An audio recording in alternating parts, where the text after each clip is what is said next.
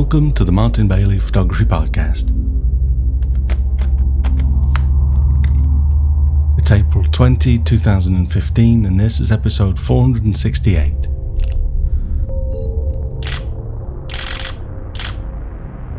Today we're going to explore a number of topics that have been plaguing artists for centuries and will probably continue to plague us for a few more millennia at least. How to be creative when uninspired, finding your artistic genre and developing a style. We all, at some point, find it difficult to pick up the camera and start to do what we love to do. Despite having a passion for photography or any other creative pursuit for that matter, we sometimes lack inspiration or momentum to actually create to the quality or aesthetic level that we hope for our work. One of my students in the Arcanum recently mentioned that he was having trouble finding his muse. My answer to this was, in brief, that any time that you spend searching for your muse is wasted, because she'll come when she's good and ready and not a moment before. But if you just sit around waiting for your muse to show up, you could have a long wait on your hands. 5 years ago, in episode 244, I talked about creation breeding creativity.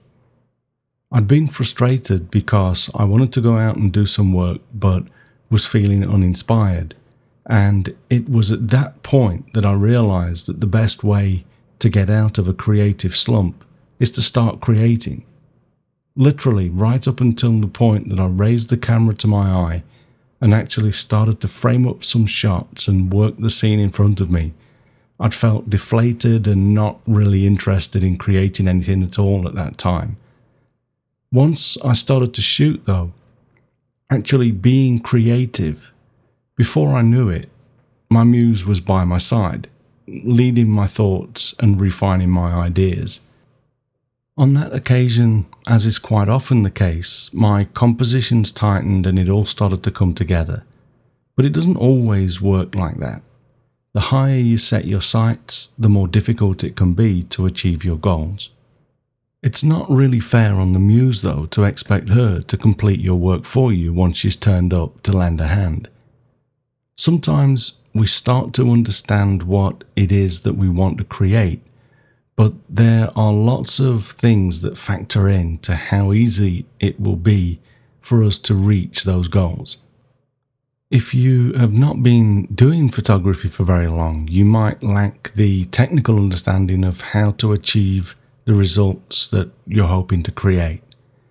If that's the case, it's important to develop the ability to either investigate or at least take a good guess at how you can achieve a certain look.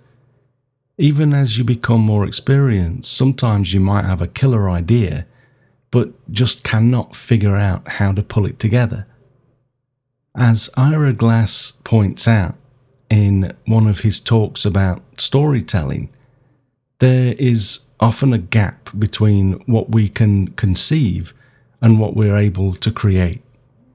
He says that you get into creative work because you have good taste, but for the first couple of years of making stuff, what you are making isn't that great. There's a gap between what you want to create driven by your taste and what you're actually capable of creating at that point in time. I'm paraphrasing, but he goes on to say that it's such a shame, but many people stop at that point and give in. To get past that phase though, and to start to create work that matches your taste, you have to do a huge volume of work. What we often don't realize here though, is that it's perfectly normal for this to take a while. We have to fight through this phase. You have to keep on reiterating on your ideas, refining the results with each iteration. The more you do something, the better you become at it. It can take years to get to the point where you can really make what you had envisioned, whether the muse is by your side or on top of a cloud sipping a cocktail while watching you squirm. Never in history has it been so easy to gain information and advice on how to reach our goals. The last 20 years have revolutionized how we study new pursuits. It's common now to just pick up a device or open a browser and search for just about any knowledge that we require, and the chances are that someone has already taken the time to put the information that you're looking for into a post of some sort. Maybe that's how you will end up finding this post. But just reading about a certain skill or technique will not make you a master at it. You have to put in the work and make it your own. That only comes through repetition, doing stuff again and again, over and over until it starts to become second nature. The culture of having everything at our fingertips can lead to the desire for shortcuts and quick fixes, and that will lead to disappointment. Case in point here, I'd like to explain the photograph that I've used to illustrate today's blog post, which you can find, by the way, at mbp.ac/468. The photograph in itself has little to do with this topic other than that it came into being by me practicing what I'm preaching here. Last Friday, my wife was heading into Shinjuku here in Tokyo for an evening seminar, and I'd spent almost 3 full days doing maintenance on our website and cleaning up posts afterwards. I was feeling a bit deflated and knew that the only thing that was going to pick me up was a little shutter therapy, so I decided to go with her. Across from the building that my wife needed to visit is the Tokyo Metropolitan Government Building, or Tocho. In the past, I've photographed the circular wall around the courtyard there with my 14mm prime lens, but I'd been left wanting to go a little wider, which of course my new 11 to 24mm lens from Canon enables me to do. So that's what I took. My 5D Mark III, the 11 to 24mm lens and a tripod. I'd been there about 10 minutes, got the shots that I'd set out to get, but I felt that the scene needed a little something more. I was doing 30-second long exposures, so most of the human figures that walked through the scene were disappearing due to their movement. I had just started to think of going into the scene and standing there myself, or maybe sitting cross-legged in the middle, in the foreground, when a few of my Google Plus friends arrived, totally by coincidence. After having a bit of a chat, I asked if they'd mind posing in the scene, so we did a couple of shots, still at 30 seconds, trying to keep as still as possible, and the result is this photograph. I had almost turned off and given up on my idea to include a human figure.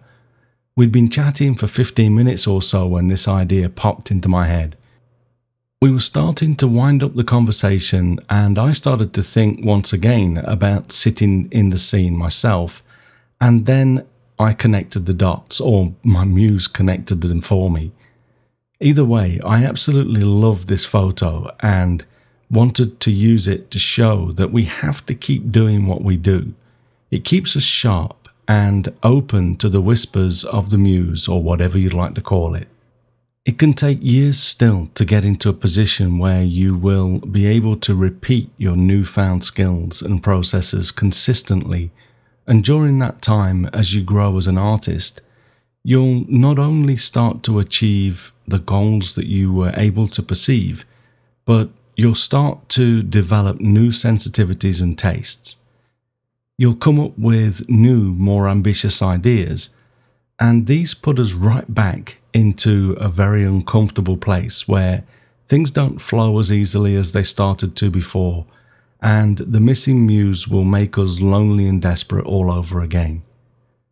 The cool thing is that the more you do this, the more confident you become in your process, and you'll start to know that despite the failures and disappointment, you will eventually create what you've been hoping to create. You just have to do the work, rinse and repeat until it comes together once again. I think the most vulnerable time for any creative person comes in the early years after you've fallen in love with a particular form of creativity, be it photography, writing, oil painting, or knitting. You can get very excited by the results of your early efforts because you don't realize at first that you are really just scratching the surface.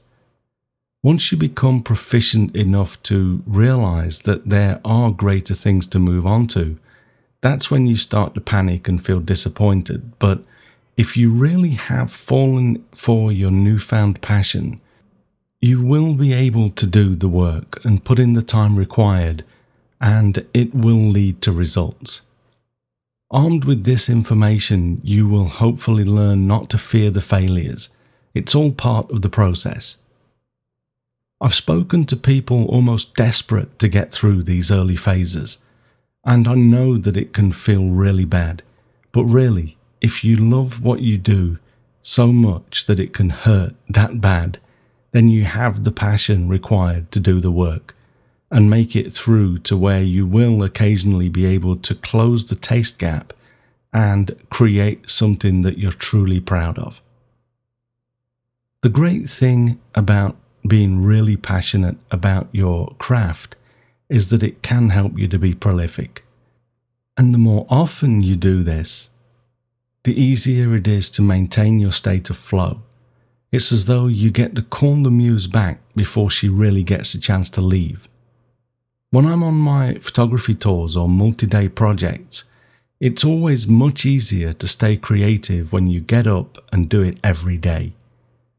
Sometimes you're tired and you don't necessarily feel like getting off the bus and starting to shoot again. But for both myself and the participants on my tours, we have a plan. We arrive at a place. The options are getting off the bus and start to do what we fundamentally love to do, or sit on the bus alone and watch everyone else leave to do what they love, what we love. Needless to say, the latter rarely happens. And the great thing about this is that as soon as the camera is raised to our eye, our creative juices start to flow again. And we often pick straight up where we left off the previous day. The technique, the creativity, it's all right there. The muse didn't get a chance to leave. Sometimes though, as hard as we try, it doesn't always come together as we'd hope. We just don't see it. We know that we have to continue to work hard and it will kick back in, but what do we do with the crap that we make in the meantime? As I mentioned in episode 438 on the evolution of the photographer, it's important to understand when what you create is not worthy of public eyes. It takes a lot of courage and commitment to abandon something that you're emotionally invested in, not to mention financially or your often lengthy time investment. I'm a strong believer, though, in us only being as good as the worst work we allow to represent us. Sure, it's okay to show less than stellar work as illustration, or when you're trying to solicit advice on how you can become better. But when you show something and say, "This is my work, it's what I do," such as in a portfolio, it should be the best work that you can do at this point. Even if you hope to go on to create even better work, and you always should, just be sure that what you show others really is your best work right now. When I rented a gallery and did my first solo show at the end of 2010, I was basically putting my stake in the ground. I had high hopes for the work that I was still to make, and I still do. But I wanted to say, this is me right now. This is the work that I was able to do while still employed in my old day job. At that time, of course, I was happy with the work. I was proud to show it. But at the same time, I knew that in a few years' time I'd look back and wonder why I included at least some of the work that I did. And I do, and that's okay. You have to believe in what you're going to become, but don't let that stop you from putting your stake in the ground right now, as you create your stepping stone masterpieces. Each of these achievements is another step in our own personal evolution as an artist, and even if you look back later and cringe. It's necessary to take us to the next level and forms an important part of our personal history. One fortunate byproduct of all of the work that we put in to being creative and finding inspiration is that being prolific also leads us to our photographic genre, and in turn helps us to start to develop a style. These are also areas in which people seem to get impatient, but I truly believe that just as the muse walks the other way when we're sitting around wishing she'd show up, the only way to find your genre or develop your style is to shoot a lot. Finding your genre in many ways is the easier of these two aspects of photography because we're attracted to certain genres over others, and we only have a finite amount of time to dedicate to photography, so we prioritize that time according to our desires. If you have just 3 hours to head out with your camera, for example, you're going to think of your options, which might be to either head to the park and make some flower shots, or call a model friend and do a quick studio session, or go into town and do some street work. You can replace these examples with just about any other photographic genre, of course. The point is that you're going to prioritize your time in such a way that you'll automatically gravitate towards the sort of work that you're most passionate about. There is nothing stopping you from pursuing multiple genres either. You may find that you love to use small pockets of time to do street photography because you can do that closer to home, but when you get a full day or more, you head out into the hills to do some landscape or wildlife work. Multiple genres can coexist, and as time allows, I believe that your photography will benefit as a whole by doing as many types of photography as you can. One discipline will feed and inform the others. Even from within the genres that you try your hand at, though, you will find yourself prioritizing some types of photography over others, and this will lead you to hone in and specialize. You'll start to build a body of work in a small number of genres. Once again, within those genres you'll shoot more and more, and over time you'll start to see some patterns form in how you work. You'll find yourself using certain settings, certain compositional and processing techniques over others. The more you shoot though, the more you'll produce, and then you'll start to gravitate further still towards certain areas of photography and processing. These are the beginnings of your style developing. And what's more, I believe it's fine to have a number of sub-styles within your overall style. For example, I love to use shallow depth of field in my flowerscape images, but for my landscape work, I generally go for much more depth of field, often aiming to get the entire scene in focus. I like to do long exposure landscapes, and quite often they're processed into black and white images. How we process certain types of image adds to our style. I often create high contrast black and white images of my landscapes and even some flower photographs, but my flowerscapes are generally left in glorious full colour. If colour is important in a landscape, I often use Colour Efex Pro to enhance the colour in the scene, but I pretty much never use that on my wildlife photography. It's definitely not just about processing and technique though. The more I shoot, I'm happy to hear from time to time that people can recognise my work because of a common sensibility between all of my types of work, be it a black and white flower, a full colour landscape, or the look on the face of a philosophical snow monkey.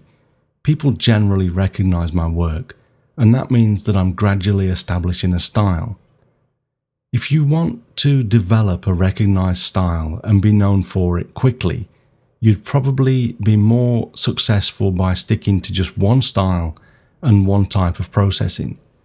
I personally want to have more fun with my photography, so I work in a broader set of genres, but this really is up to the individual. It's pretty safe to say, though, that the more you dilute your styles, the longer it's going to take for people to recognize them as yours. It's quite common as people start to get into photography to feel frustrated that you don't really know what type of photography you'd like to pursue. If you simply have a love for photography, but you don't know what to do with it, just shoot anything and everything that you can. Really, go crazy with it. Over time, you'll gain a large enough mass of photographs in one genre over another that gravity will kick in and pull you in a certain direction. Your heart will lead you. You'll find that some types of photography simply make you feel happier than others, but you might not learn which ones they are until you have spent enough time working in a few different genres. It's never been easier to learn of the possibilities, though. We're surrounded by more photography today than in any other time in history. On the television, in magazines, and of course everywhere on the internet. There are sites like 500px, Instagram, Flickr, and many others where people share amazing photography every day. Go and take a look and listen to those flutters of excitement in your heart as you see certain types of photographs. Most sites have a way to favorite images and then display them in groups later. Use this and you'll see certain commonalities between the images that you select. This is where you'll want to start. If you need certain types of gear specific to that genre or the genres that excite you, try renting for a few trips before you go off and drop some real cash down for them. Try to confirm that you really want to invest your time in a genre before you invest any real money in it. Remember though, your initial results might not be as good as your taste will have you desire. If you know that you really want to pursue that genre and get good at it, you'll have to put in the time required to close that gap, as we mentioned earlier.